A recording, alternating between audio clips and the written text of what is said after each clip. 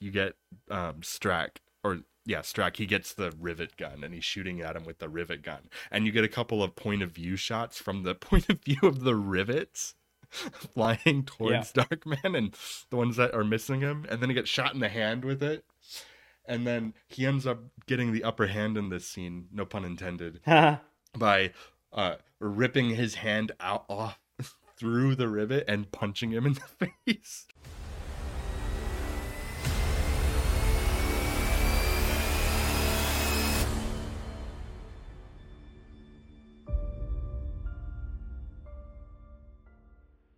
Welcome back to the Great American Movie Review, where we review great American movies. My name is Kyle. And I'm Mikiah. This is a Movie of the Week style podcast where we take turns picking films and we talk about them. This week was my choice, and I have selected the 1990 campy classic Darkman. Darkman is about a scientist, Peyton Westlake, who, in the midst of developing a new liquid skin replacement technology, is horribly burned after getting caught up in the middle of a real estate scandal. The movie was made back in 1990 with a $14 million budget, and it grossed almost $49 million, which in today's terms would be grossing $114 million on a $32 million budget. So it was like a decent mid-budget hit back in the day, which is kind of surprising. For, what was it, rated R?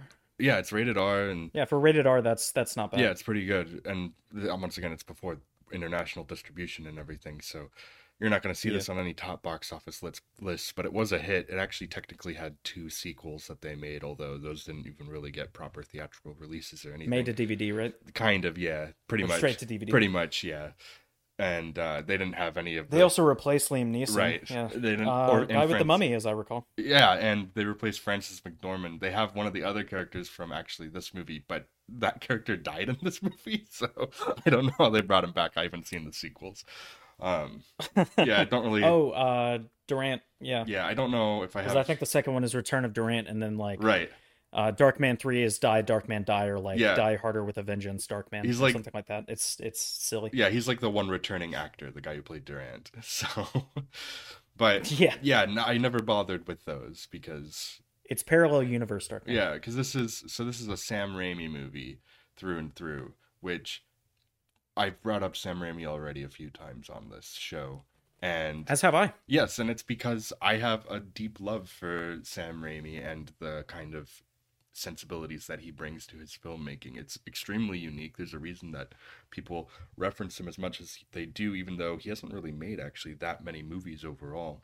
But he's had an impact on the general landscape of filmmaking for sure in that kind of limited filmography. Yeah, he's definitely slowed down. I'd say he was very influential when it came to campy horrors or horror comedies back in the day. Yeah, because he was, of course, known for... And that definitely shows. Yeah, he was, of course, known for The Evil Dead and Evil Dead 2. The franchise that's still going. Yes, a franchise that's still going. So the Evil Dead franchise has just been kind of a staple of the horror genre since 1981 when the original came out. And up to this point, this was his 4th movie that he did, because he did 2 Evil Dead movies, and in between those, he did the movie Crime Wave, which is his only movie that I still haven't seen.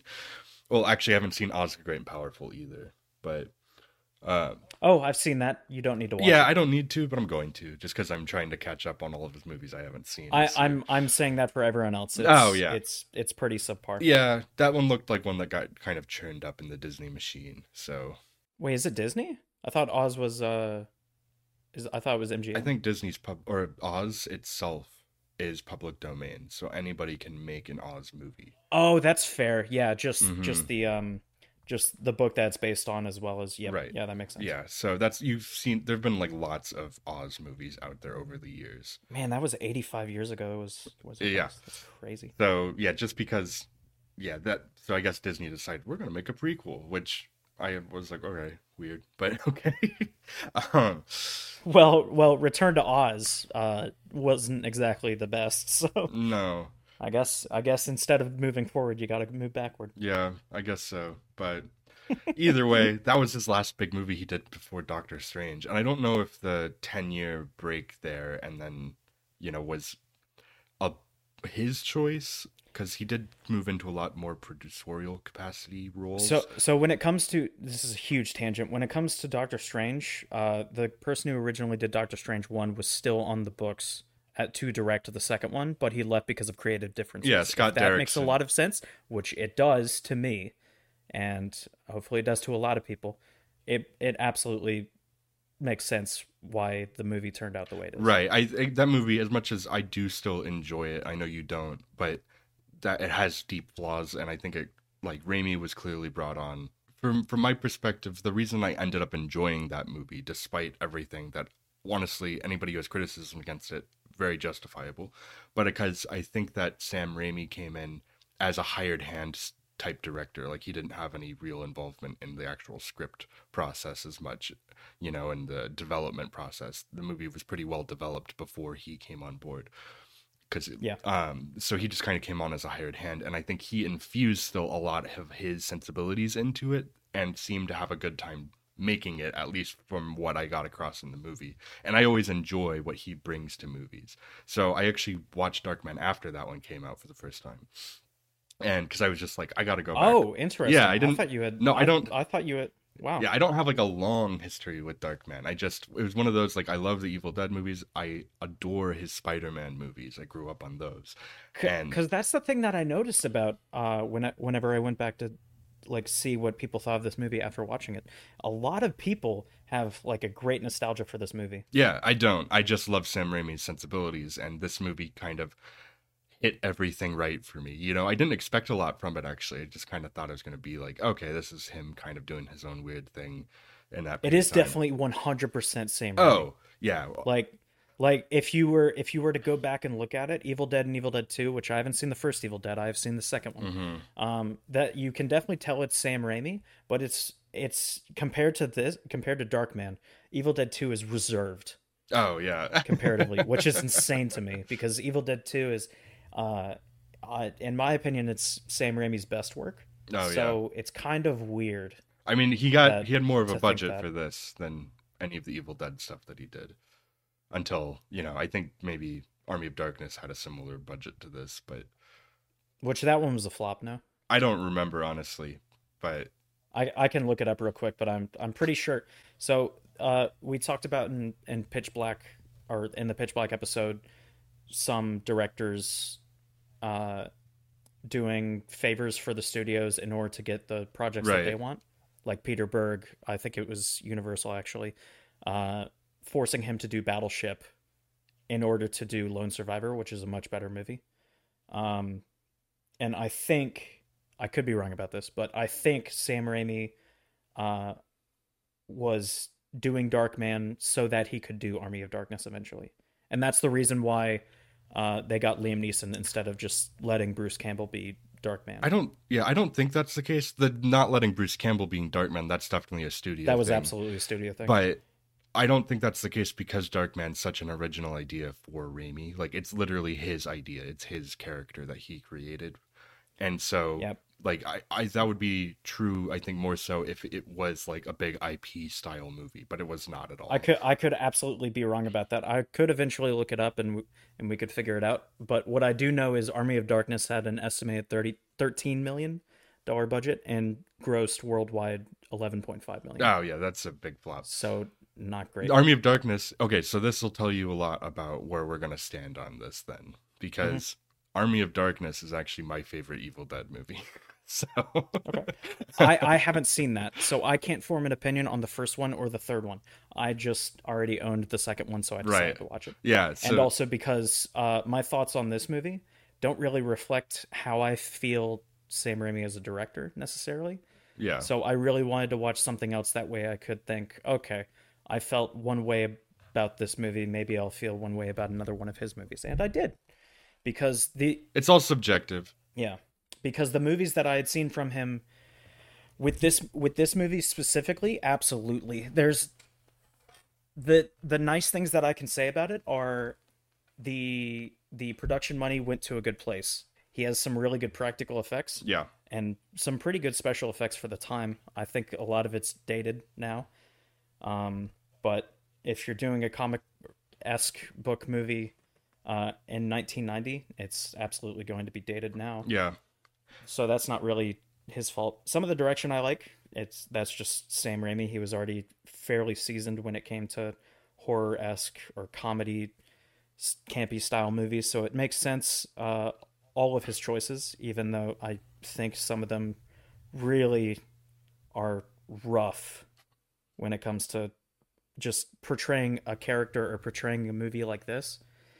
It doesn't really come across to me as well done I can't. as it could have been. This is one of those where I can't disagree with you. However, I love everything about this movie, even the stuff that makes no sense. Because this, out of everything we've watched, like we've been on a hot streak, with some really great movies. But this one, out of all of them, I just have a stupid grin on my face watching the whole So time. I was going to make an analogy. So there are movies, of course, that people think are so bad that they're good. I'm not making this distinction immediately. I'm saying that movies like The Room are so bad that people tear them apart so much that they find joy in it. I think that's the good that they find from it. I don't think so bad it's good. I don't think it turns around to being good just because it's so bad. I think it's so bad that it's enjoyable. Troll 2 is definitely one of those. I was going to make the analogy, the way you feel about this movie is the way that I feel about Pitch Black, but I don't think that's true. The way you feel about this movie is the way I feel about Troll 2. The reason I would watch Troll 2 or League of Extraordinary Gentlemen or The Room is with friends, that way I could tear it apart. Okay, but here's the thing. I don't think this movie's bad. I actually think this movie is good. So okay. I don't think that this movie's bad. I think that there are things in it that are silly. I was making the distinction. I was making the distinction. So originally, okay, I was thinking, because the way you feel about Pitch Black is you are disappointed by it, but you're okay that it exists, which is kind of the way I feel about this movie. But I would much rather watch this movie with friends. That way I can absolutely demolish it. Oh, because it is absolutely stupid. Watching this, yeah. Watching this alone with a critical mind is a foolish notion. Right. So I mentioned that the movie is about Liam Neeson is your main character here. He plays this scientist, Peyton Westlake. He's in this relationship with Frances McDormand, and he loves her. He wants to marry her, but he's a scientist and he's developing this special skin, this liquid skin, but for like skin replacement stuff, but he can't get it to work. It always, after 99 minutes, it always bubbles up and like dissolves. So then after this whole situation happens where you've got the evil corporation of Strack and their CEO, and they want all of this real estate to build this new like super city. Man, that's just thrown in for literally 2 lines about the model city, and then he opens the door and it's just immediately out there as if she didn't notice it walking into the building. Right. I'm like, how did she not see I'm that? Sorry, the whole city. Not just that. It's just two scenes. They go not even 2 scenes, 1.5 scenes. They go over the real estate juncture as if this is like the whole stakes of the plot. Right. But I don't understand any of it. I don't understand why he has to pay off people. He does. They don't bring in any characters talking about the payoffs other than Frances McDormand and Strack. His name is, I guess. Oh. Right. Well, and going into another thing that's kind of weird is like, okay, so they realize before they have the gang come in, kind of weird. Before they have the gang come in and like mess up his whole lab because they're trying to find this document. Why was the paper with him? I don't know. It got left with him on accident. How? It's all just a big accident, basically, that happens here. But because they don't show that though, right? But because he has it's just a payoff with no setup. Right, well, because he has it though, either way. They go in and they bust up his place. How does Durant know he has it? How would Strack know that he has it? Well, because wouldn't they assume it's on Frances McDormand's character? But she said she didn't have it. Yeah, but she didn't have it. So yeah. Couldn't it be at her desk? Couldn't it be in her office? What? Couldn't it be in their apartment? Why does it have to be on him? Well, either way, it is on him, and that's where they go. Okay. And All so right. they Sure. literally blow him up, which is a hilarious, incredible shot where they blow up the whole like place that he works, and he flies out the top of the explosion after receiving all of these like horrible chemical burns. And, but right before then, they discover, oh, the lights went out, so they discover, oh, it's actually the exposure to light that causes the skin to dissolve. So then throughout the movie, once he's horribly disfigured and everything, and he's Darkman now, he's going around and trying to stop these like criminals and figure out like the people at the top and everything. So he goes on and he like scans their skin and like wears their skin. So you would think though, because of the whole dissolving in light thing, that he would only go out Why wouldn't he do it at yeah, dark? why wouldn't he do it at night? No, every single thing he does in this movie is in broad during the daylight. It's in broad daylight. Except for literally the last scene, which is dark, but he doesn't have any skin. Right. So, all right. It's just like stuff like that. It's like, wait, why wouldn't he do this? Like, there's not like Can we talk about his plan, by the way? Yes. Can we talk about how Darkman basically, okay, so he scans fat Bruce Willis. Which I don't know his name. I'm gonna be honest, don't know his name.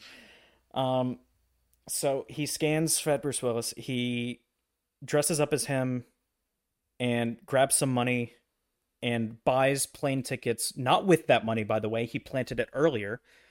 Buys plane tickets for him and another guy. And then waits for Durant to come into the hotel and kill fat Bruce Willis. And all the while he's just sitting there, waiting for the bus? He knows how much time he has left on the mask. Oh yeah. Not only that, but why not just kill fat Bruce Willis? You don't need the money, clearly. If you're trying to send a signal, you're not sending a signal, you're just killing a random henchman. They're not going to know it's you. I don't understand his plans at all. They don't make sense. It does. There's Mikiah. they don't make sense logically. When you think about it, yes, I'm sorry. When you have your brain turned on and think about it, they don't make sense. The logical flow of things in this movie is just not there. So it's more so, like I said, on a pure just like what I'm enjoying what I am seeing, which is all presented in the most it's the most glorious fashion that I just absolutely love. If you are a fan of Raimi's Spider-Man movies, there are so many things in this movie that he pulls directly into his Spider-Man movies in terms of shot choices, but locations. It's funny. I don't like Sam Raimi's Spider-Man because of the shot choices and because of the visuals. Like, do you like any of them? I like the characters. I like the writing. I like the general linear flow from one movie to the next. I don't like Raimi movies because of just the shot choices. If I were looking for that, I would look for photographers to be directors. Like Eternal Sunshine of the Spotless Mind. Exactly. Eternal Sunshine of the Spotless Mind. Michelle, I can't remember his last name, but he is a music video director first. And that's the reason why Charlie Kaufman basically took over. He was writing the movie, and the director was writing it through visuals, and that's it. The characters of Eternal Sunshine were doing their thing by improvising and taking Charlie Kaufman's script and doing something with it. That's what I like about like visual writing, per se, air quotes, is that movie, because of the fact that it's writing and directing and acting all put together in one. Yeah, I think if that makes sense. I think that Raimi does focus on style over logic. And he has, I think, a really great graphic style. We've talked about Ang Lee's Hulk movie a number of times as a bad example. We both think of a graphic style. People didn't think about it then, but man, does it not age well. Yeah. This movie ages better than that. I will agree with that, but man, is it for the time. Oh, it's very much of the time, but like, it's just, I really love the graphic sensibility in there, and it's not always in a logical way. Because, I think about in his Spider-Man movies, every single time, in like Spider-Man 2 that it goes to like Harry's penthouse. Yeah. It is dark out and there is lightning. It doesn't matter that it's not raining in the scene. It doesn't matter that if the previous scene was there daytime. can be heat lightning. I know, but it was every single time. It was dark out and lightning. It's just fitting like a tone and an atmosphere that is a very graphic having an ominous atmosphere pushes the writing only so far. If the dialogue is crap, if the story itself is crap, if the characters don't make any sense, then all it is just pretty lights to me. Right. I feel like okay, so there's two sides I think to Raimi. And there's the big campy side, which is embodied, I think, most in his Evil Dead movies. And then there's but Evil Dead 2 does it better. It does the campiness better, and it does the writing better. So it's more contained. How to explain this one. It's more contained in that one. I mean, this once again, this one has, I'm going to be honest, contained movies Sam Raimi does better. I think that this one paints in more broad strokes, and I really just when I'm watching this movie, like I said, I just have a stupid grin on my face the whole time watching it, and like you get. We talked about in Untouchables a little bit, some of like De Palma bringing in a little bit of pulp to his movies. And Raimi definitely does that too. And that's something that you didn't like in Untouchables when he went a little pulpier. And that's something that I love. But I qualified that with the historical accuracy bit. The reason I wouldn't mind the pulp in Untouchables if it was a different subject, or if it was just an original thing, or if it was a little bit, the tone shifting was a little bit better, because it tonally shifted a few times that I didn't like. But regardless, when it comes to this movie, it's just camp for camp's sake. It's essentially what Sam Raimi did was make a Sam Raimi movie 100% of the time, all the time. It's a bit like J.J. Abrams having a lens flare in 100% of the frames of his movie, or take the Kentucky Derby and give it to Zack Snyder and say, slow this down so much that a 1 minute 30-second race is 3 hours long. It's him leaning into his director sensibilities a little bit too much for me. Yeah, no, I get that. Like, so much so that I would. All right, if Tommy Wiseau came out and said that The Room, he meant it to be satirical of romantic comedies. It's all of it was meant to be as bad as it was. When it comes to like a director's vision, would you say that it was a better movie then? If you're asking me if Tommy Wiseau said the whole thing was a satire, The Room would The Room be recognized better? Yes, The Room is recognized as a bad movie. It wouldn't be if better. If it came out, it wouldn't be better. No, if he said that. If any other director had directed this movie and it come out, obviously there's no director like Sam Raimi when it comes to this kind of movie. But imagine any other director came out with this exact movie. Would it be as well loved? Yes. By me? Oh, I disagree. Okay, completely. by but me? No. But if this exact by movie you, came out from another director and I watched from it... From anyone. Oh, I would love it like just as director. much. Yeah, like I just... Okay. It has but the this movie would here. absolutely not... This movie would absolutely not be loved by everyone else just because it's like this movie. Oh, I mean, I sought it out because Sam Raimi directed it. Yeah, and I love Sam Raimi's style. But I think people like this movie because they like Sam Raimi, not because this movie's good. But I think this movie taps into why people like Sam Raimi. So, like, if you like Sam Raimi... more so than Evil Dead or like Spider-Man I'm not 2. saying more so. I do agree, honestly, that Evil Dead 2 and his Spider-Man movies are better than this one. I'm not saying that this is even my favorite of his, but I feel like this movie represents the center point. If you took all of my taste in film and put an exact center point, I feel like this movie is it. I really just kind of vibe with it more than basically any other movie that we've watched for this show. This one's like my essence, I feel like, brought out. And like, I don't know, I just really like the campiness of it, but like, and the writing is also over the top and campy, and it doesn't really matter to me what the story is in this movie because it's just kind of all facilitating that. Like early on, you get like the first scene in the movie is you get like this gang meeting in a big warehouse, and then you get the other people showing up, and they're like basically holding them up, and then there's like a guy with nunchucks and like other stuff, and they have them all like disarm. And then there's an Uzi in a guy's leg. Yeah, I was about to say, when they take off his leg, he's hopping around as if he can't balance on one foot. Right, he's I'm sorry, but people can balance on one foot. Right, but I do like the shot of him hopping in the background after the action's done, and the guy sticking his arm out that way he can balance on it. oh, That I do like. That is comedy. That is something that is a joke that lands because there is a setup and there's a payoff right, but when it comes to the joke. there's But also it's few and far between. like it's obviously ridiculous though. He's got a fake leg. He comments on it. He's like, "You got a bum There are leg." He's cars like, that come out of crates as if they were waiting for "Oh that my to gosh, happen. yes, it's so good." And you get also like, You and I have very different like but definitions it's so for the word good. But it's incredible then later in the movie when they are at the science lab, you know, and they're gonna blow it up and everything. When you see that, Which they can have guns. No. Why is he still using the man's leg? Exactly, Give though. him back his leg. No, because you see the shot and it's going around. Everybody has guns that they clearly just brought because they didn't have to not have guns in this scene. And you still get the one guy, his name's Smiley, the long-haired guy, holding up the one-legged guy's leg as his gun. It's like he forgot his own gun or something. I don't know why he's holding the other guy's leg as a gun again in Well, that it isn't scene. Uzi. It's a little bit more powerful than. It doesn't some make other any guns, but sense, I'm and the not guy's just standing there hopping again, and it's so funny.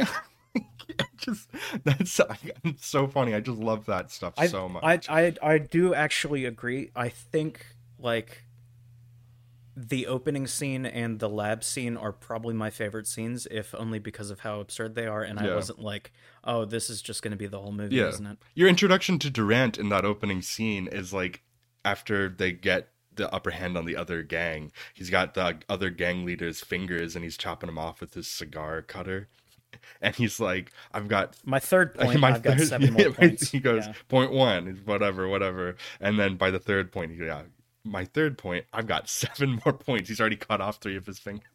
It's so like, it's like stuff like that I just love. And this, I feel like, is the perfect in-between. So apparently Raimi was in the running to do Batman back in the 1989 Batman. That makes so much sense. It does. And this feels a little bit like of course it has Danny Elfman, so that doesn't help. But it doesn't feel exactly like Batman.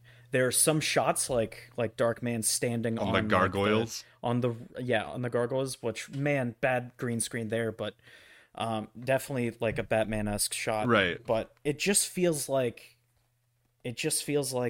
Sam Raimi, he's got his directorial sensibilities, but it feels a little bit like he was trying to be Tim Burton here.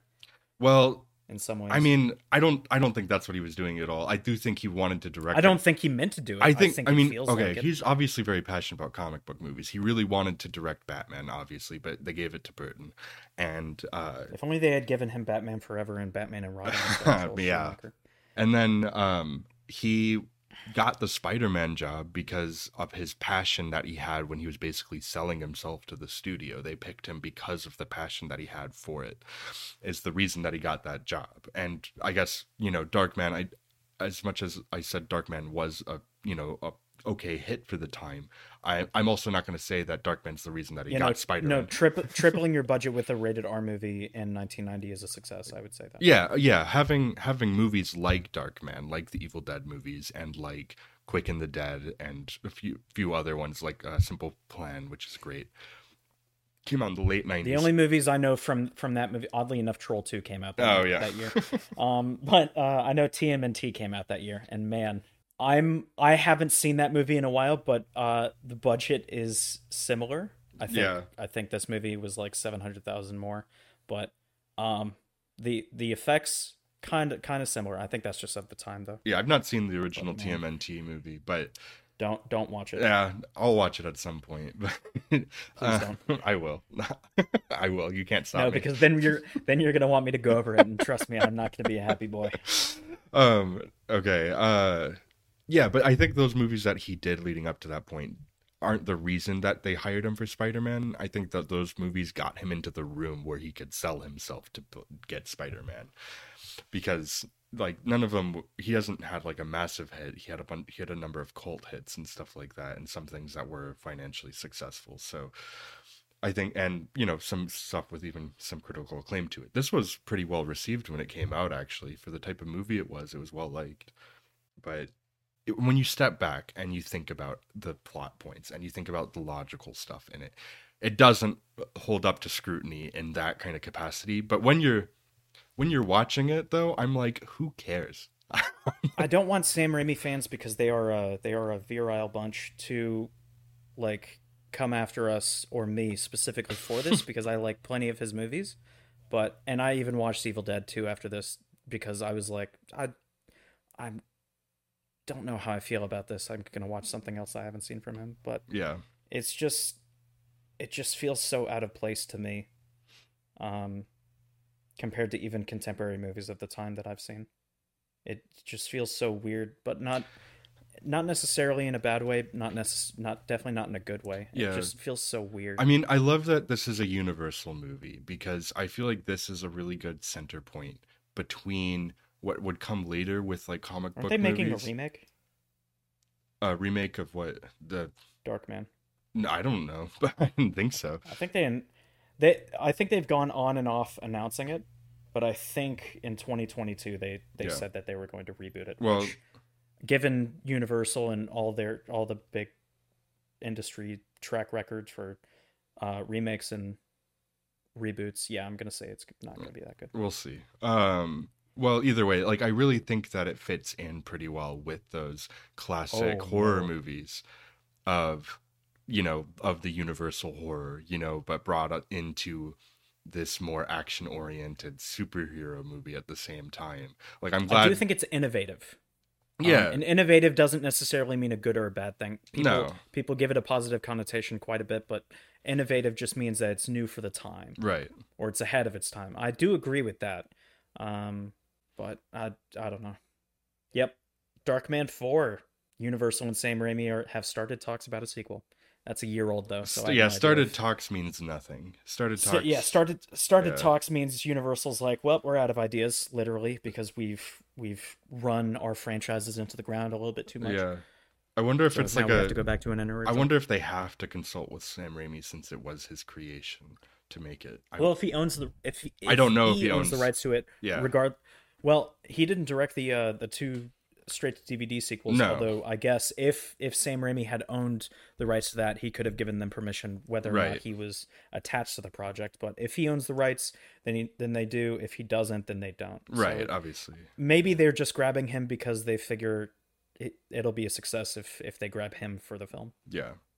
Well, I don't know okay. who owns the rights for it, though. Another thing that's I like in this movie. So obviously, okay, you have Frances McDormand, who's his love interest in the movie, and after he blows up and his skin gets all scarred, she thinks he's dead because everybody does. There's a funeral and everything, and Yeah, apparently they found just parts of an ear. yeah, and so he ends up in the hospital, and it kind of feels like the beginning of the hospital scene in Spider-Man 2, although it doesn't go like to Why that horror do they level. put him on something that spins him? I don't know. I don't know. But basically, they established that he can't Those feel seem any. like terrible doctors. Yeah, they severed his nerves so he can't feel anything because otherwise he'd be in horrible pain his whole life. Yeah, they seemed like awful, like unethical doctors for sure, based on everything that they were saying. She literally says he can't feel anything and then pokes him with a needle. we're going to cut off his nervous system from the rest of his body so he can't feel. Therefore, he'll turn into the Hulk. Right. Well, and so they said, is what I got from yeah, that. he'll have there might be increased like rage and strength and stuff to make up for the lack of feeling, I guess, was their justification. Which, man, those doctors suck. They hear what they do. And then I think it felt like it was broad daylight, and then by the end of that scene it was a thunderstorm when he breaks out and he's like in the alleyway. And there's a shot where he's like, there's like a box. It's just zooming in on a box in the street, and the box flips over, and it's just like he's it's just in him in just the like fetal a position, river yeah. of water. But then he discovers that he looks No, down this the was drain. Gotham City. Basically, he looks down the drain and he finds like he goes underground. Basically, finds this like abandoned place that he can set up a new makeshift lab. And then once he does that, he can start developing his own skin again, so that he can make his own skin and pretend to be himself around her. Which it took him to the end of a montage to realize they took his hands after he had been working on the project for a while. Right. Did you notice that? I did. But it's honestly though that scene, it's pretty sad. Like I feel like it takes the sincere side of Raimi and kind of like lets that actually play out a little bit. Where Hannah, I was watching this with Hannah, and she was like, she almost started crying in that moment because it is really sad. Like he's just like mourning the loss of his whole life in that moment. And I think that Liam Neeson has a really interesting Pour one out for performance. Yakatito. Yeah. Made it a total of 2 minutes screen time. Oh yeah. Poor guy. Liam Neeson has a really interesting performance in this movie because at the beginning he's pretty normal. Interesting, I will say. Yes, at the beginning. I'm not going to speak. I'm not going to speak on. I'm not going to speak on Liam Neeson as an actor because he's a very good actor. Schindler's List a couple years after, he absolutely deserved his Oscar nomination. But man, in this movie, is it rough? Well, because so he's pretty normal, like Liam Neeson. You can only do so much with chatterbox teeth and terrible mask, but man. But it's there's a bad. distinction though between when he was just himself and then even when he's just wearing his own skin and just looking like Liam Neeson later, he acts a little bit more manic, you know, and he's got like this crazy voice. He's kind of talking in the whole time, and he's like, take the elephant. You know? No, he's basically playing Harrison Ford in that moment. It's just really funny though because he's trying to winner an elephant at the carnival, you know, but take the fucking elephant is a good quote. I will give you that. Yeah, and he. Like it's got that really bizarre kind of cut where he's like got rage going on, and it's just like has like these like crazy like effects and the screen's tearing and stuff. It's basically when Beatrix Kiddo from Kill Bill sees one of her arch nemesis, but like a little bit weirder. Right. Yeah, and you get like plays the whole bam bam. Yeah, and it puts he has like he has like a clown hat on and the points and his head's just floating. He's got a clown hat on. This is weird. Yeah, there's weird stuff in this movie, like when he like has like the tin man, he's like it's bizarre. Yeah. It has a lot of strangeness in it for sure. And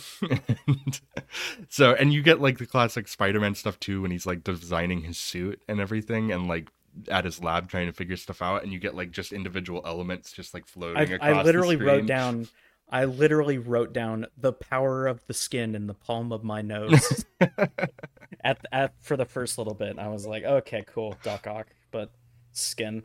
Yeah. Interesting. So yeah, and so it's a weird movie. It's a weird movie for sure. He's got a little Quasimodo, little Phantom of the Opera kind of going on with this whole like Phantom of the Opera plus Wolfman plus Invisible Man plus Batman plus Quasimodo. If you mixed all that together and had Sam Raimi write and direct this, which I don't know about you, but what you just described sounds absolutely incredible to me, and kind of does perfectly define why I love this movie and why you maybe didn't. And you would think I would love it, but man, did I not love this movie. Well, and then it really plays up the whole. I like the whole him putting on other people's skin is such a unique kind of twist on like a hero character. Do it with such a horrible plan, though. Oh, the planning is not that great. Doesn't make any sense. Like there's a point where he's about to go in. He puts on Durant's skin so that he can hold up a gas station, look at the camera, and say, "My name is Durant, Robert Durant." It's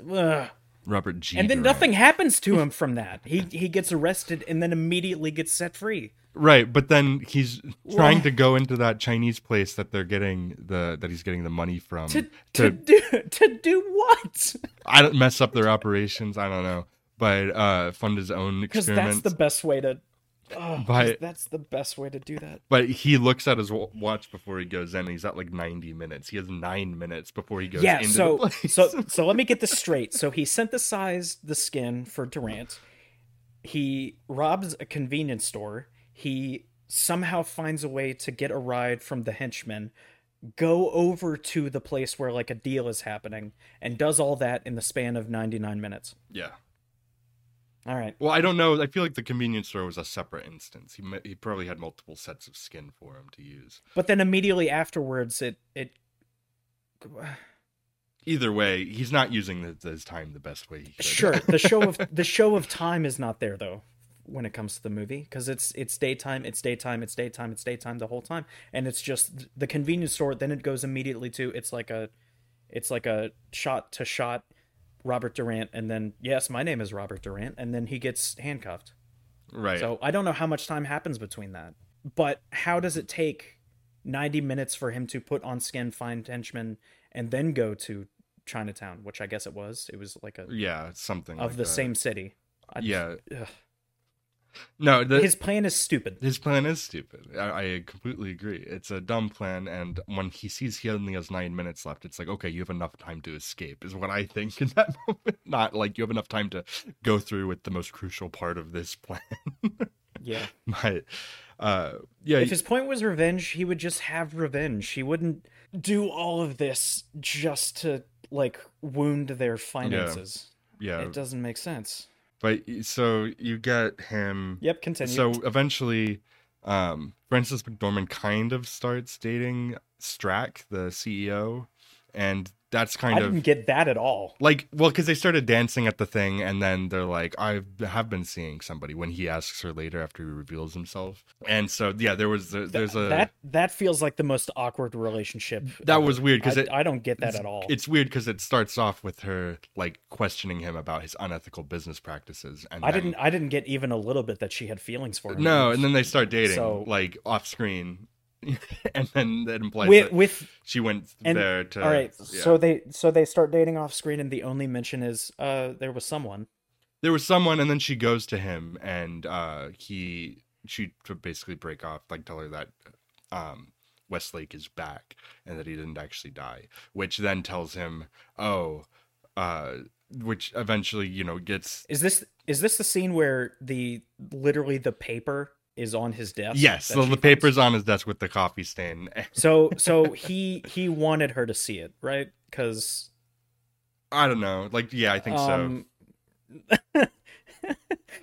Didn't they have an appointment? Why would you have the paper that you need? Yeah, I think he wanted to see on his desk. And then so that he could open up the blinds and be like, by the way, as you were walking down the street, you didn't see this, and then unveils 5 that this whole movie was about 5 buildings. But by the way, they built them quick. Oh yeah, absolutely. They were like crushing that. And the green screen was terrible there. I don't know if you noticed. I did. When Durant comes back in, and also if you go back and watch it, when you focus on just the cranes, they're spinning. Yeah. They're just spinning 360 degrees the whole time. They're not stopping. Like, there's things attached to the cranes, but they're not stopping. They're just spinning for about 35 seconds. Well, yeah. Which, man, after realizing Westlake is alive, he sends basically Durant's guys to follow her because he assumes that she knows where he is, and he's exactly right about that. So then they encounter him at his secret lair to try to kill him again. So you get rid of that loose end, I guess. Can we talk about the line, I've got good news and bad news? Bad news is Westlake is still alive. Good news is your wife is dead. Oh, yeah. I'm just kidding, he says. Yeah, it's a weird line, but I don't know. Man, the 90s really thought all corporation men were like frat boys in their 20s. Yeah. I mean, I feel like that might be true. Still do today. Yeah. But yeah, so they're get much them... more manipulative. They're not. Yeah, they're not like yacht boys all the time. Yeah, well, you get them infiltrating raiding his place, which kind of makes me feel like part of the ending of RoboCop is a little bit similar. So Julie led them right. Yeah, she leads them right to him, and so then they're all shooting him up. There's lots of great explosions in the last parts of this movie, like really great movie explosions. I'm like, that's where they put their budget right there, and. Honestly, yeah, it feels like 10 million of the dollars went to the explosion of that building. Yeah, because you can see the shockwave and everything. Yeah, and then you get in that scene you have the one guy. And he takes out the one guy and then he puts a mask on him. But he puts 2 masks on him. There's a double. He puts 2 masks on him. I know. It's a double mask reveal. Sorry, that's not what I want to talk about. But can we talk about, he walks up to the blonde-haired guy. I'm going to call him Fabio because I don't know his name. His name's Smiley. He walks up. All right, sure. He walks up to Fabio, and he is wearing Fabio as a mask. Yes. To walk up to Fabio. Yes. After the double mask reveal of the guy, because he has his own face on him, and then he has a different face on him. Yeah, he has his. So he has his own face then he has his face, and then he has like the real his actual face. Right. It's So a double mask face reveal. And I will yeah, say this is this is a few years before Face Off came out in 97, and it's before Mission Impossible came out in 95. I'm gonna tell my kids this was the real Face Off. So this is the real Face Off, and Mission Impossible, I don't know if it was in the original series or not, but the face mask stuff is a big part of those I have no movies. doubt it is, but I mean, this made it all the way to Winter Soldier had Black Widow doing the same thing. Yeah, So I think it's just face, a thing yeah, that using people other did back people's then. faces is Using great. other, yeah, Yeah, I love it. yep. It wasn't just Arya Stark. It was literally everyone before Yeah, this. which this all leads into an insane like helicopter highway Shoot, I should have chase. made the joke. I'm gonna tell my kids this was the real Game of Thrones. um, yeah, so because there's like the hook on the helicopter, and he's like dangling from it as the helicopter is flying around, and they're trying to shoot him off of it and everything. When it comes to action sequences, I like the helicopter chase. The whole chase is great. Like I said, top notch movie explosions. They're real explosions and everything, and Yeah. it's all really well done on that whole chase. The only thing I don't like, and this is a Sam Raimi like specialty, is like sped up footage, close to the ground. That's the like, cranked like, footage. and you could, Yeah. yeah, the cranked footage, like, and you can see it when Darkman, like, this is way earlier, but the first henchman that he kills, he flings up from the manhole cover, and it's just like very quick shots of like sped up cars Right. dodging and Yeah. weaving. It's kind of that thing. I don't really like that kind of Which shot. that guy, But sure. that henchman's name is Ricky, and that's played by Ted Raimi, Sam Raimi's brother. That's a very Raimi thing to do. Yes, Ted Raimi's Which appears in most the of the opposite Sam's helicopter dude, the black guy in the helicopter barking out commands, that was Bruce Campbell's voice. Oh, really? Yep. Interesting. Which Bruce Campbell then does show up at the end of the movie, Yep, he's the last face. the last phase. That should be the next Darkman, the last face. Honestly, though, that's a lot better. Like that's for like the final Darkman. Then movie. Die Darkman Die. I agree. Yeah, that's an easy one for me. I mean, the sequel naming definitely leans into like the campy quality. Return of Durant and Die Darkman Die. But It's very Die Hard. I'll probably watch them at some point, but I'm not rushing to do it. That makes one of us. But and then after that, so you get that once again before Mission Impossible, you get him like attaching a hook from a helicopter onto a fast-moving vehicle going under a bridge, and the helicopter just I haven't blows seen Mission up. Impossibles, so I only know that from this movie. In the so, first yeah. Mission Impossible, that happens. Suck it, Mission Impossible. Yeah, this one it just hits the top of it and blows up. And Mission Impossible, it actually ends up in the tunnel. But so yeah, that's the end of Durant there, and then he pretends to be Durant and goes back to Strack, and then Strack like captures him. Yeah, and brings takes him them up. brings them up to a high rise, which the whole thing was like, I'm gonna do my evil speech now. By the way, my father used to bring me up here. I'm a master of steel and high rises, Right. and it was not brought up at all. It's like the most character development he got in the whole movie was him telling Absolutely, this. yeah. Like just me and the Indians. Nobody else was crazy enough. I'm sorry. I assumed when Durant died, I was like, oh, cool, it's the end of the movie. I looked at how much time was left and like 35 minutes. What happens then? Because Strack has 2.5 scenes, and they make him the final bad guy. All right, sure. Yeah. I mean, yeah, he was the one pulling the strings the whole time, and then they put him in an environment where somehow he has an advantage. Which, otherwise, he would Okay, not have somehow he has an advantage. You're right about that. Yeah. had. Yeah, and then you get like there's some incredible he's not stuff. working on the high rises. Why would he know? Yeah. Like, We've mentioned some get bad. around. We've mentioned some bad green screen stuff though, and this scene's actually, I think, pretty convincing. Like overall, like it's them because being it's on the high dark, rise. dude. Partly, it's because yeah. it's dark. But It's the same thing that Pitch Black has going for it. In the day scenes, the special effects are pretty bad. And the night scenes, the special effects are a lot better. Lighting does that, which this movie's special effects would have been 100% better if it had all like been done at night. I don't know. I mean, there's some really actually incredible makeup effects done, especially for Darkman himself. And whenever you get a little I'm not bit. talking about makeup effects necessarily. I'm talking about like the special effects, like everything but the helicopter scene would have been infinitely done better. Like the first, I talked about like the sped up footage from the thing, but the effects of the what was his name, Rick dying via manhole cover and truck, that looked a lot better than most of the effects during the daytime. So Yeah, I mean, I really and respect it's called that. Darkman. I know, yeah. I really respect that Raimi always does have like daytime action scenes, and those are usually a highlight. And then here, I do still enjoy that aspect of it. But I have to agree that I once don't again, think that helps the movie though. it doesn't make very much sense for it to all be taking place during the day for the most part. So whenever I talk about a director's the reason a director does something, it's for the movie at the time. It doesn't help the movie now. I think it hurts the movie because of how dated it is now. That's my Sure. that's my proof of the matter. Sure. It would have looked a lot better when it was all dark, and it's called Darkman, and the plot point of the skin being able to hold itself while being in the dark makes a lot more sense. That's when you set things up to pay them off eventually. Yeah. And they don't do that at all. No, they don't.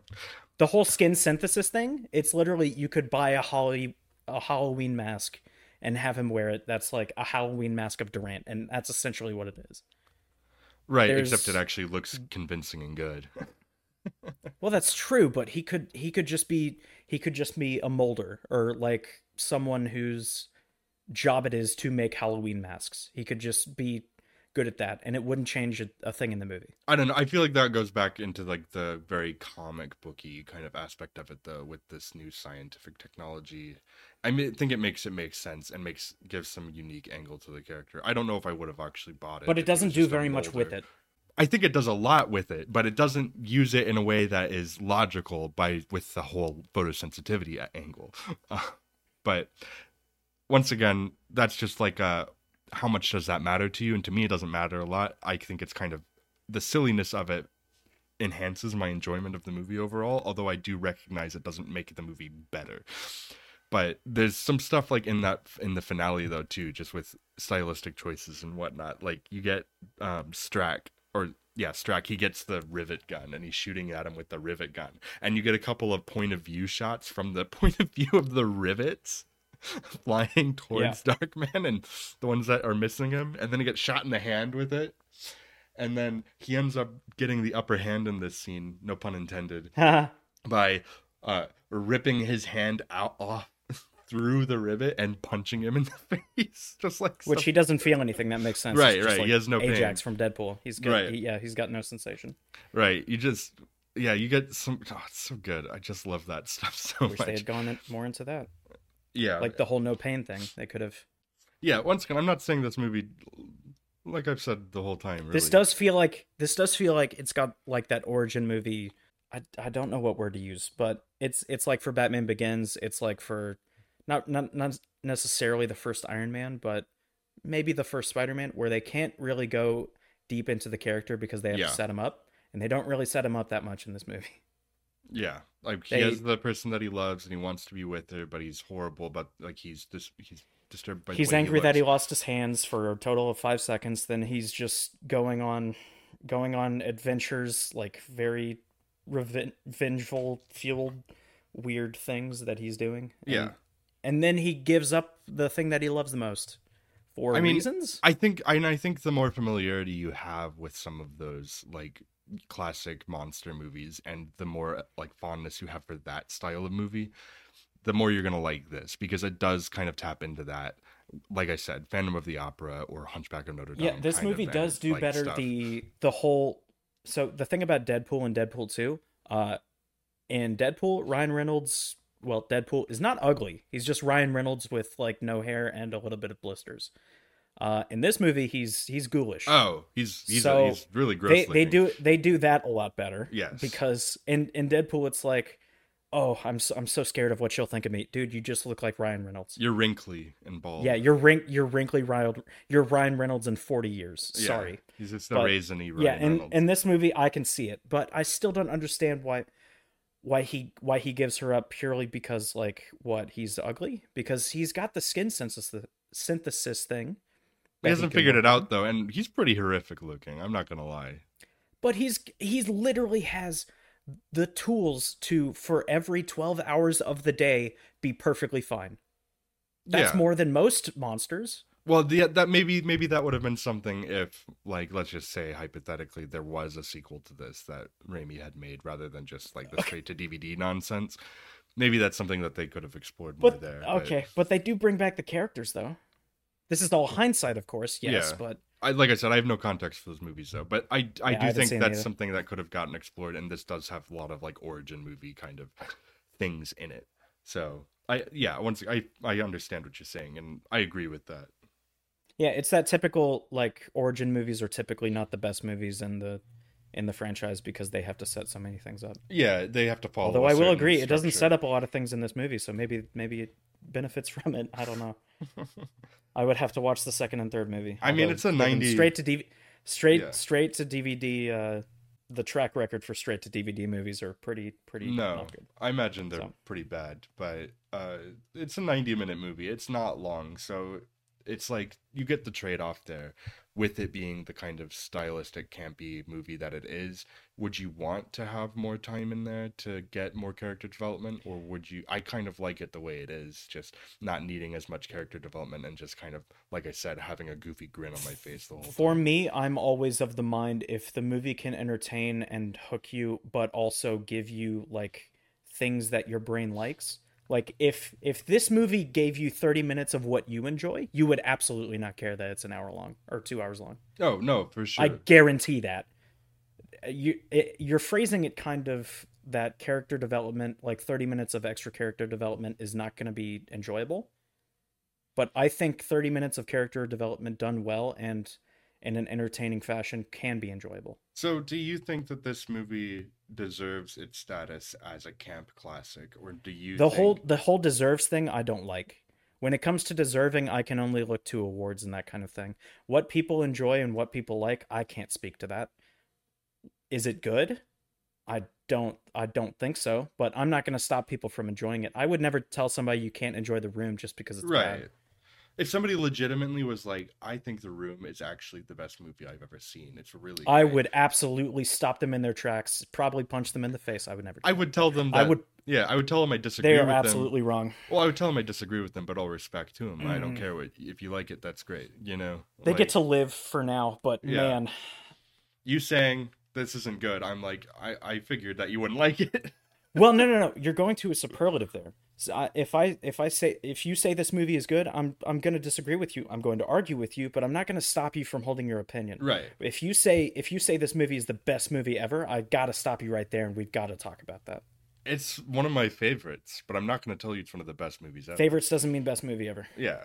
There's a big difference between favorite and best. There's a huge difference between what is the best or what is the greatest movie of all time and what is your favorite movie Yeah, of and all like I time. said before, unlike The Room or Troll 2 or other like movies that are so bad they're good, I genuinely think I that. bring those up because they are not the worst movies of all time. The Room is not the worst movie of all time. Oh yeah, I mean the worst movie of all So time nobody's seen because it's probably like only three yeah, people if you have take seen in it. if you oddly enough, our most subjective thing is impact, but if you take into account impact on some of the worst movies ever made, yeah, I think there are some. The reason I don't think this is good is because it feels like it's written by a 9-year-old. Yeah, I really enjoy the craft of the movie though. Like the sensibilities and the craft of the movie, I really think do elevate it to something that I think is quality.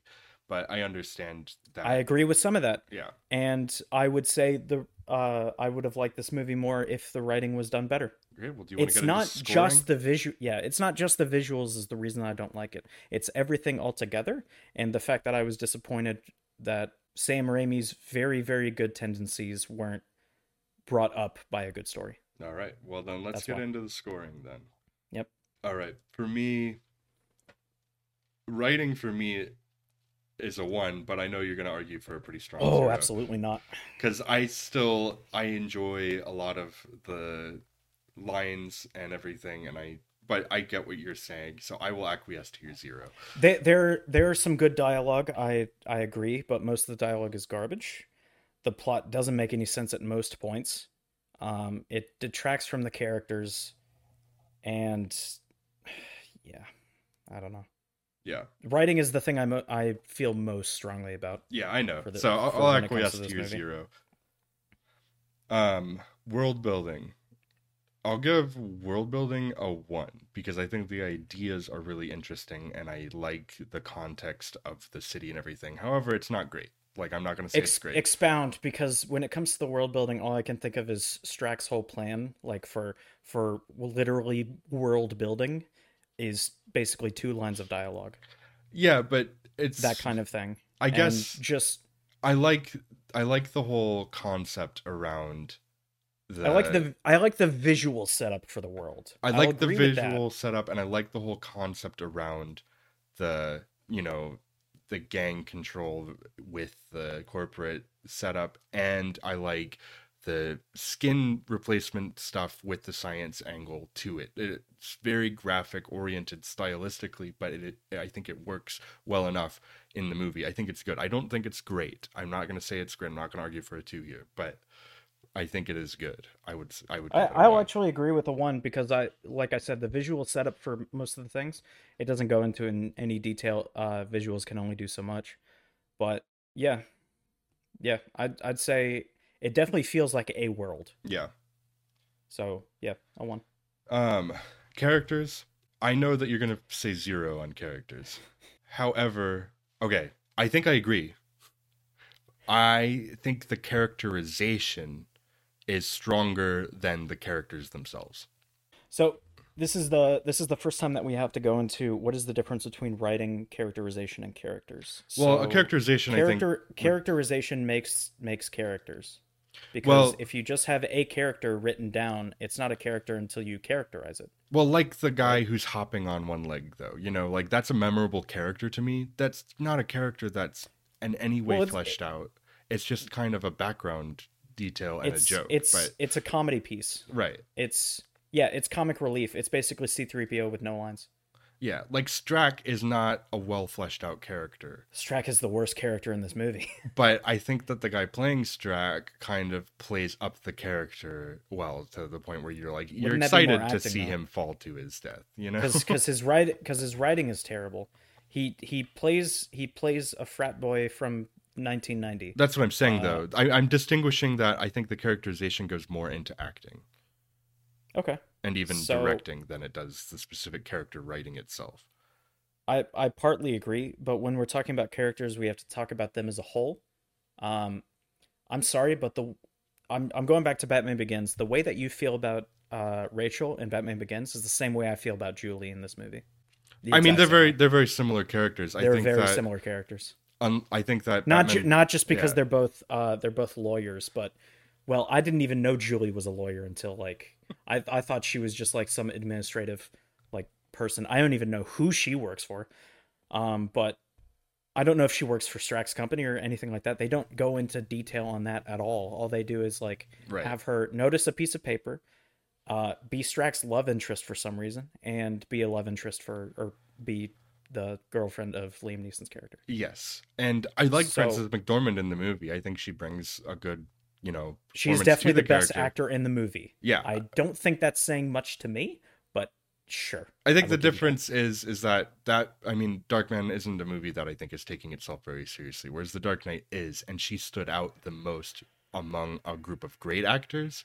Giving great performances, giving kind of an okay performance, whereas in this one, in a very similar style role, is giving a good performance among a bunch of other actors who. Well, at the time, she was the only good actor known in this movie. No, I mean, yeah, because Raimi is friends with the Coen brothers, and McDormand is married to one of the Coen brothers, and but so she was also nominated for Fargo, so she was yeah, a well-known good actress. Fargo came out after this, though. Fargo came out after this? Yeah, Fargo's I 95. thought it came out in like 80s. No, Fargo's Oh. 95. So, I think Blood Simple had Oh. come out, but the Coen brothers only But had one or two she has been movies. nominated. Not necessarily for Fargo at the time, but she had been nominated before, no? I don't Or am I remember. misremembering this? I don't remember exactly. I think It's important Yeah. to note, but I don't think it's important for this movie. right. God, she has 4 Oscars? Wow. Yeah, I mean, because she won for 3 producing billboards Nomadland. recently. Oh, that's true. And she won for acting in Nomadland, and Three Billboards. That's right, Mississippi Burning, Yes, 1989. yes, I knew that. That's what I was thinking of. Yeah. So a year prior, so she is coming off of a very successful acting career already, ish, you could say. Right. I mean, so is Or Liam she's the Neeson. most well-known actor here. I mean, Liam Neeson was well known too. I'm trying to think of what else Liam Neeson would have been most well known for at the time. I prior to 1990, I don't know that he's well known. I think he's slightly seasoned, but more so as like a TV series type actor, not necessarily just a TV series, but like one of those actors that pops up in random movies. I don't think he was well known for a lead role. Yeah, looking at it, I think you're right about that. So I think they grabbed I think the studio grabbed him because they really didn't want to grab Bruce Campbell yeah, specifically. And I because of the fact that Liam Neeson was not that well known, but they wanted a quote unquote well known actor. I don't agree that they simply just grabbed Liam Neeson because you know, because Bruce Campbell wasn't as well known. yeah. Liam Neeson Because really didn't have a lot Bruce of Campbell roles. at this time, Evil Dead 2, he is a fantastic actor, and I think he would have done much better in this role. I mean, it's a. Ugh. I mean, I kind of agree and kind of disagree. I think once You again, got to watch Evil Dead 2 again, man. I mean, I watched it like last year, so. Got to watch it again. Oh, it's great. I love He's it. so good in it. Yeah, I completely agree. I just for the But sake of just this movie, him acting in that movie is much better than Liam Neeson in this movie. Oh, I'm not going to say that this is Liam Neeson's like magnum opus. This is I'm not far from it. Yeah. Again, not talking about necessarily Liam Neeson. I think Liam Neeson does a poor job compared to what Bruce Campbell already has done in Sam Raimi movies. Yeah, okay, I see what you're saying. So Yeah. So I think under Raimi, Bruce Campbell would have done a better job with this character. Maybe it's because Liam Neeson, this is the first time he's working with him. Maybe because this is not really like a movie that's ever been done necessarily with these kind of like actors writing visuals, that kind of thing. But I think Bruce Campbell absolutely could have handled it. Well, I guess I just Much like better. that it's Liam Neeson because it is so different for like what he's normally known for, and I like seeing him in this kind of light. It just makes him a little like I don't know. I like that it's Liam Neeson in this movie, but I get what you're saying. To an extent, yes, but we're thinking about like Liam Neeson as the man who does Taken and The Gray and like the A Team and Or in that, the yeah, and those then kind like of other movies. dramas and stuff, more so in the '90s and everything. Yeah, more so. Well, probably because he came off of this movie and they were like, "All right, let's not have him do an action movie for a little bit. Let's calm down there. Let's not have him putting cones on his head." All right, so for characters, then are we both like this is a 0 for characters? I'm really pushing towards a 0. Yeah, because in all of these categories, I would trend to a 1, but I understand. Like, So what you're saying. I think if we're being fair to every single movie that we are going to talk about and every single movie that we have talked about, when it comes to characters, action movies are going to falter because they have to focus on action and visuals sometimes for screen time over characters. Yes, And I that's think true. we have to deduct points for that. Yeah, like if there's an Because action movie that has exceptional characters, I think something like a John Wick, then something like an Avengers Infinity War. The Yeah. characters are absolutely right, the insane characters in are that. great, but With how yeah, many characters they had to juggle, it's very well done. right, So yeah, I think there are times when action movies can have 2 when it comes to characters. I think it's a disadvantage, but I don't think it's impossible. yeah, I agree. So yeah, character 0. Directing, okay, directing I would give a 2 here. However, I understand what I you were saying before. I am leaning heavily towards a 1 because I have seen a few other. Honestly, you're gonna find this hilarious. I would say that when it comes to movies directed by Sam Raimi, I think Multiverse of Madness is a better directed movie than this. I don't disagree with that. So when it comes to Sam Raimi movies specifically, I think this is his worst directed one, in my opinion, of course. But I think it's just good. I Okay. can't really give the directing a great. We'll drop it to a 1. Because I would give it a great because of how much joy it gives me. I don't think it's technically the best directed movie or anything, but I think the way Well, a two is great, and there are the man. choices just bring me a lot of joy. So I would And say also, it's great for me. But it's that's stuck subjective. in between a bad era of action movies that I would give absolute zeros to directing. Yeah. So it has a lot of disadvantages going for it. There are a lot of great directed movies of that time, like a Jurassic Park 3 years later, or was that 4 years later?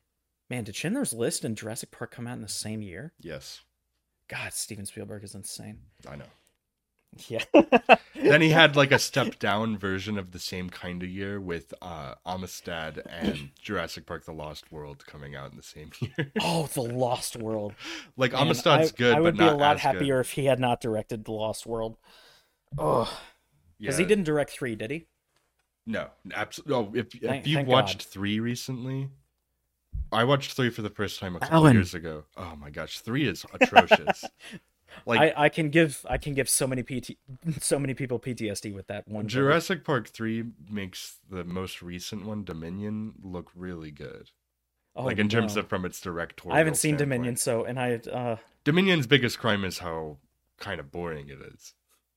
The finale of the whole Jurassic franchise, it's like, it's just kind of about locusts and it's dull. So the 3 is it's weird a little bit more entertaining. Because I thought Jurassic World, of course, is not like did it make one? Yeah, it made $1 billion. Oh yeah, Jurassic World was a $1.5 billion. huge It made hit.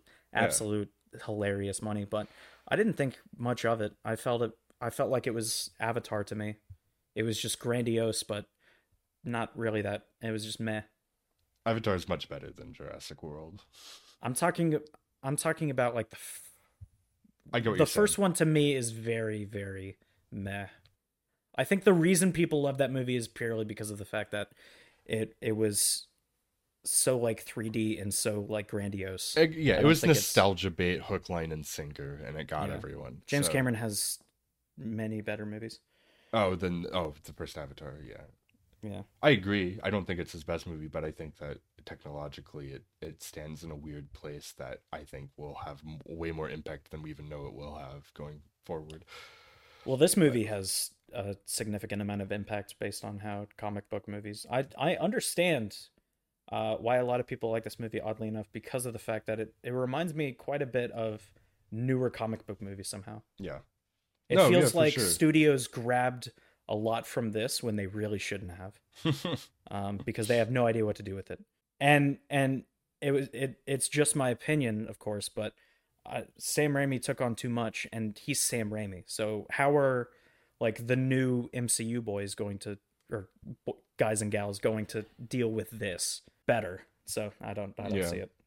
Well, that's why I don't have much faith in the MCU from now on. Yeah. Yeah. Right. Back to acting. So Frances McDormand does a fine job. Liam Neeson does a fine job in parts. I like Liam Neeson's performance. I understand that. The campier side of his performance too. I think he leans into the material well. I really like what he does here. So when it comes to ADR, I know you talked about ADR in Network, and how it detracts from movies a little bit. There is a lot of ADR in this movie. How do you want to put that into account? Would you do that for editing, or would you do that for acting? I mean, it's still... That's my only argument here. Frances McDormand and parts of Liam Neeson are the only actors I like in this movie. I enjoy all of the side characters. They are, but they play them up in a fun way, I think. Like all of the different gangsters and stuff. They play it up in a fun way. They just feel very, very like late 80s, early 90s henchmen, though. I mean, it's just beyond the pale. They absolutely are, but late 80s, early 90s henchmen are a lot more memorable than modern day henchmen, you know? That doesn't mean good. But I like it. I like that. I like those movies. I like 80s action movies. But we're talking about like great acting here. I mean, you're right. All right. Well, because we've digressed way too much. No. I was actually going to give it a 1 because of that. Okay, well then let's give it a 1 because I want the 1. I thought you were going to give it a 2. I wasn't going to argue for a 2. I was not going to argue for a 2. Okay, I'm ready to fight my straw man. All right, visuals is another one I give a 2 to personally. Although I understand that there's also some green screen stuff, so I'm willing to go down to a 1. So the dated and also the incorrect choices for like the green screen like turning cranes thing. If it's done for comedy, I get it because it made me laugh when I realized it in my second viewing.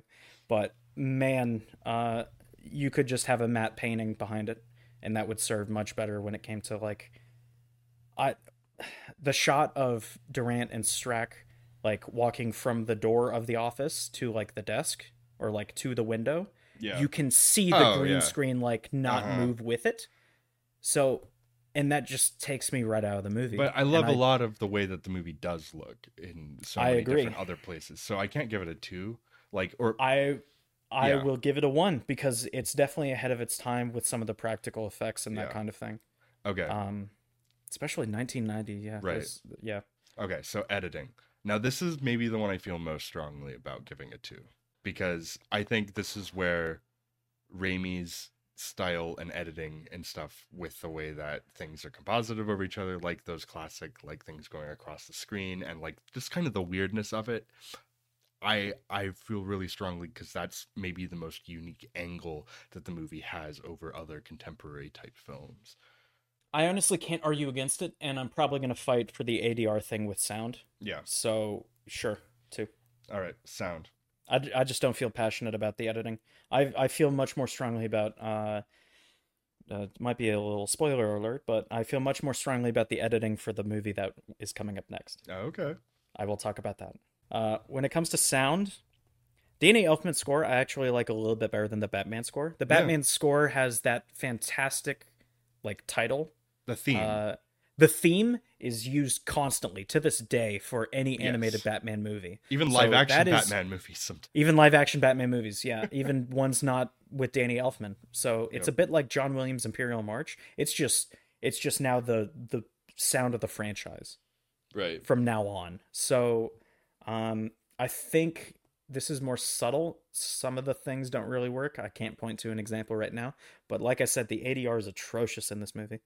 Yeah, I mean, Um, it's not always the best with like that, but it works for me because the like he is covered in like his mouth is usually covered it's in not just that. cloth. Francis McDormand has some pretty bad ADR. I don't remember any of that, but I believe that you. So I can the most egregious example is the first Strack scene where she says Mr. Strack and then goes into like I found a piece of paper. It's like suddenly all up in your face for the landscape shot and then it's like slightly muffled and just Yeah. a different overall sound.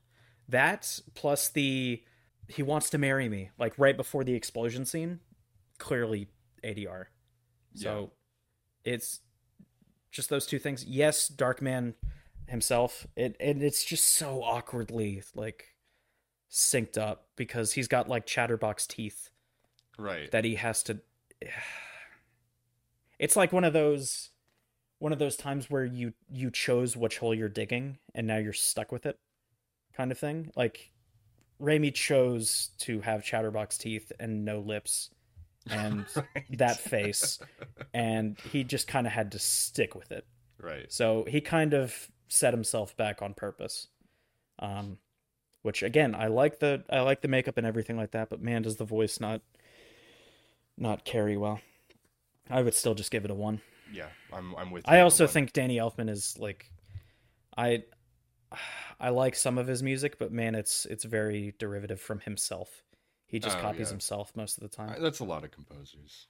Yeah, Hans Zimmer does it quite a bit, and John Williams does it quite a bit. But does it a lot too. But when you're copying yourself and it's a pretty meh score, you're just copying a meh score turning into another like middle score.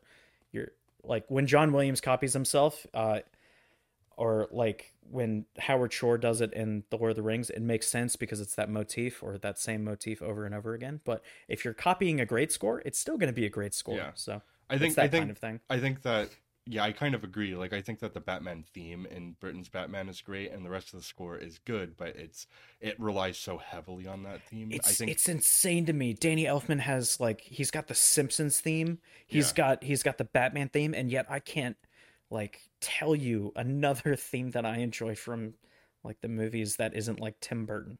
Well, that's I was about to say. Like, I think that this score overall I like more than the Batman theme outside Than Tim of the Burton theme ones, itself.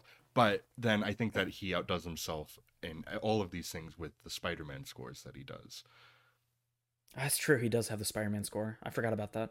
I thought it was a different. I think I will have to give him that then. Yeah. Yeah, it's definitely not Danny Elfman's best. Definitely not his worst though. Yeah, it's solid.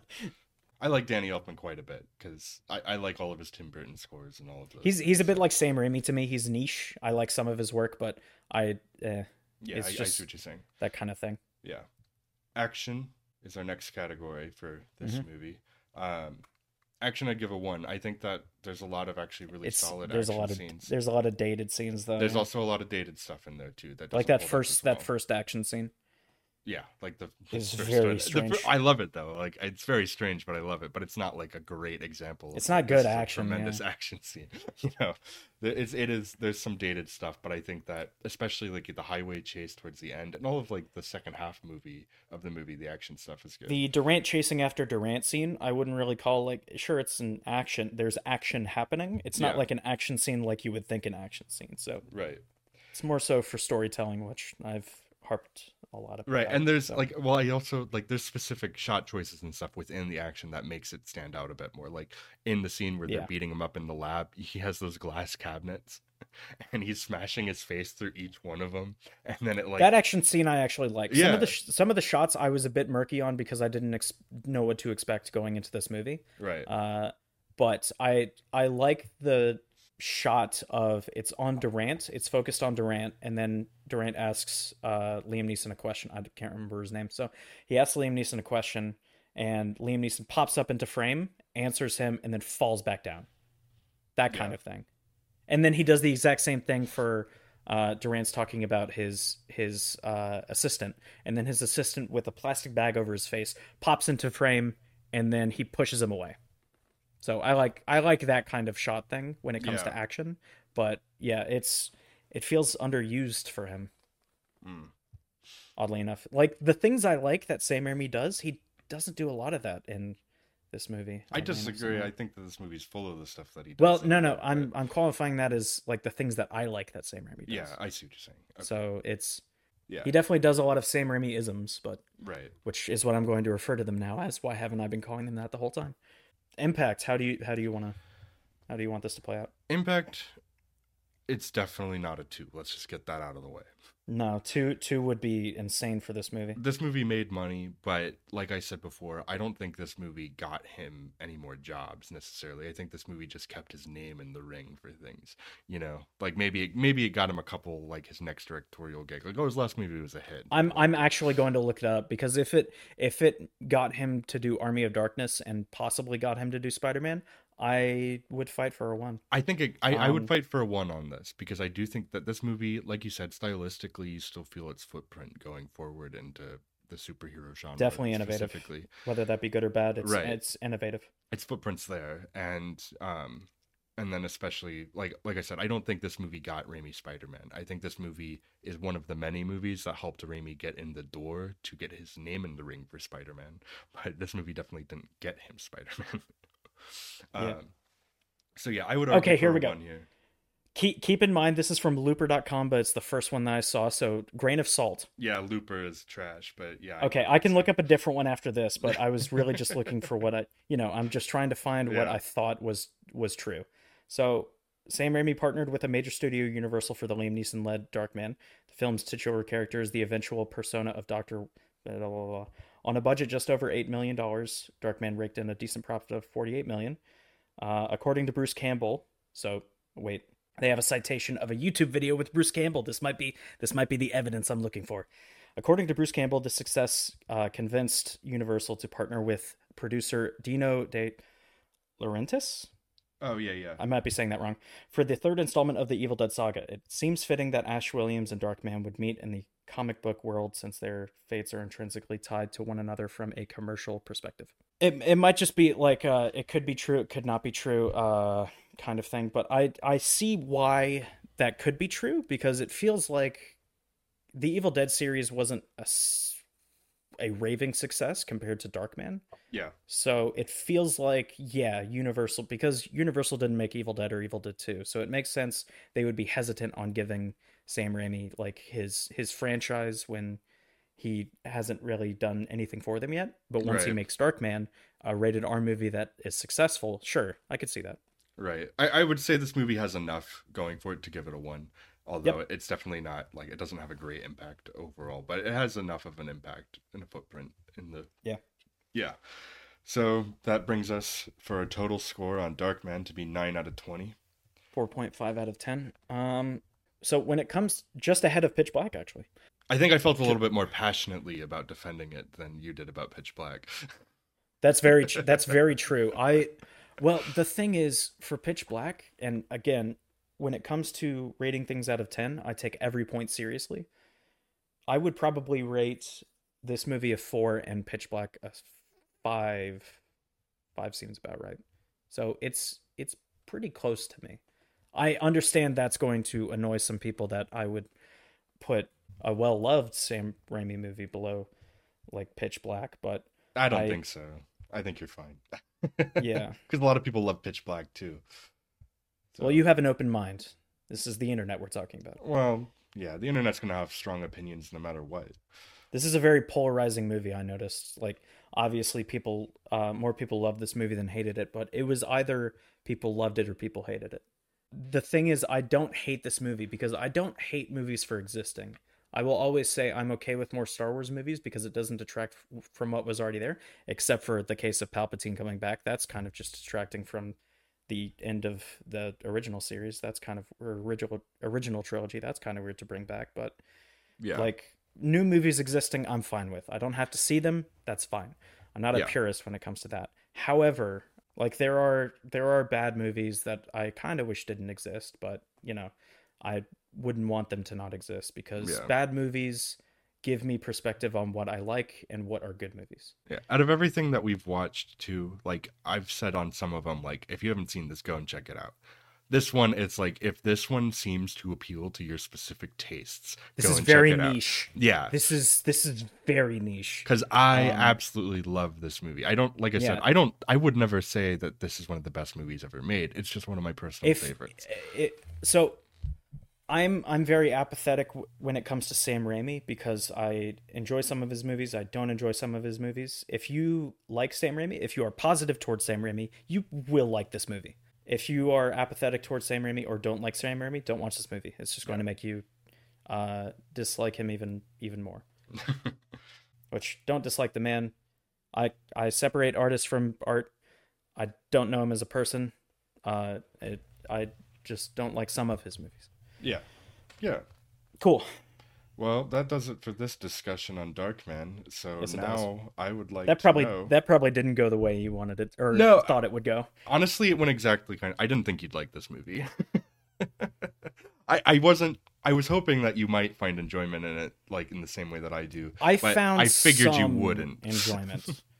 I found some enjoyment, but I think again, if I had been watching this with friends and I could like pause the movie and tear it apart from time to time or like riff on it, I would like this a lot more. Yeah, I understand that. Yeah, if I were just watching Troll 2 for like this podcast as a critical thinker, absolutely not. I would despise that movie through and through. Yeah, so I understand. It's a bit like that. Yeah. So I'm not saying this is Troll 2 when it comes to quality. I would probably give Troll 2 a 0 out of 10, even though we only go from 1 to 10. No, we go 0 to 10 because we can give things 0.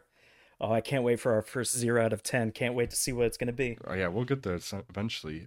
That was foreshadowing. Oh, what is your next movie, Kyle? It's probably not foreshadowing because there are some things I will fight for this movie. Not much though. So we talked a little bit about the Academy Awards and that kind of thing. The Academy Awards, well known for a few controversies. I will not bring them up because we will talk about them later.